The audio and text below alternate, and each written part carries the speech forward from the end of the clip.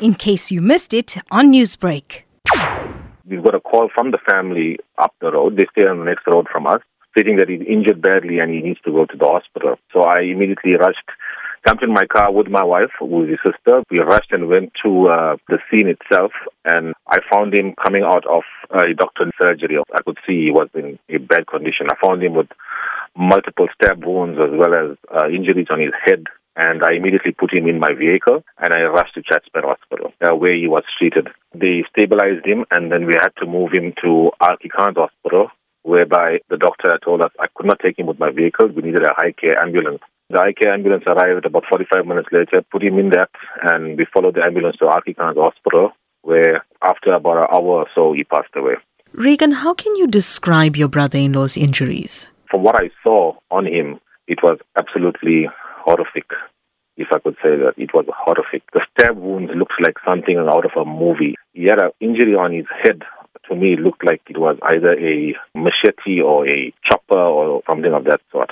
So viciously, your brother-in-law, Suntesh, was attacked. Is it known why? Apparently, from what we've heard, on the 3rd of July, there was an incident with his son and one of the accused that's in custody at the moment, where his son was stabbed on the 3rd of July. And on Friday, I believe that the same person that stabbed him, saw his son again at the same shopping center in Westcliff, and there was a altercation there again. And from what I heard was that the son had informed the father of the altercation, and the father went to try and sort out the matter. And as they were leaving, they were met with, from what I hear, it's about 4 or 5 people with knives and bush knives, and that's when the attack happened.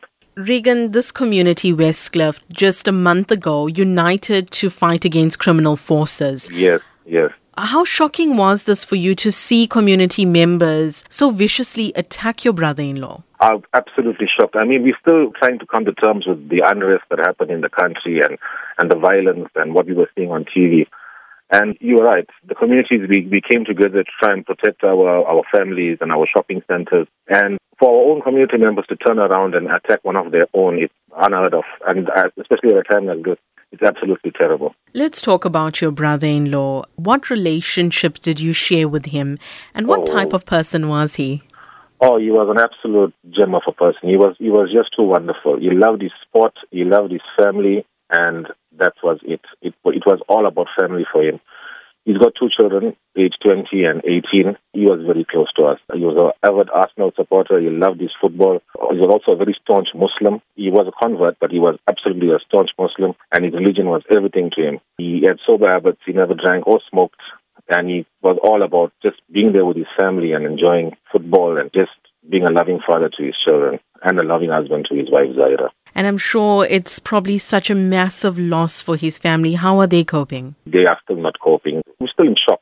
We are numb. It didn't even hit us yet. We don't know what's happening or what's really to do. We just hope that the law takes its course and justice is served on those that did that to him. Speaking of that, it's one thing to lose a loved one, but it's another to lose them in such a violent manner. What are the calls now from you and your family in terms of justice? We want everyone that was involved to be brought to justice, to be apprehended. We also are a bit shocked that there were only 2 suspects apprehended. We hope that there would be more. We just want those people must face the wrong arm of the law, and justice must be brought to them. And we don't want bail on Monday. We trust in the law of this country and our constitution. We just hope that they are brought to book, because this is not just any crime. It is an absolute violent crime. And robbing a family of the breadwinner, father, husband, brother-in-law, it's absolutely terrible. Newsbreak, Lotus FM, powered by SABC News.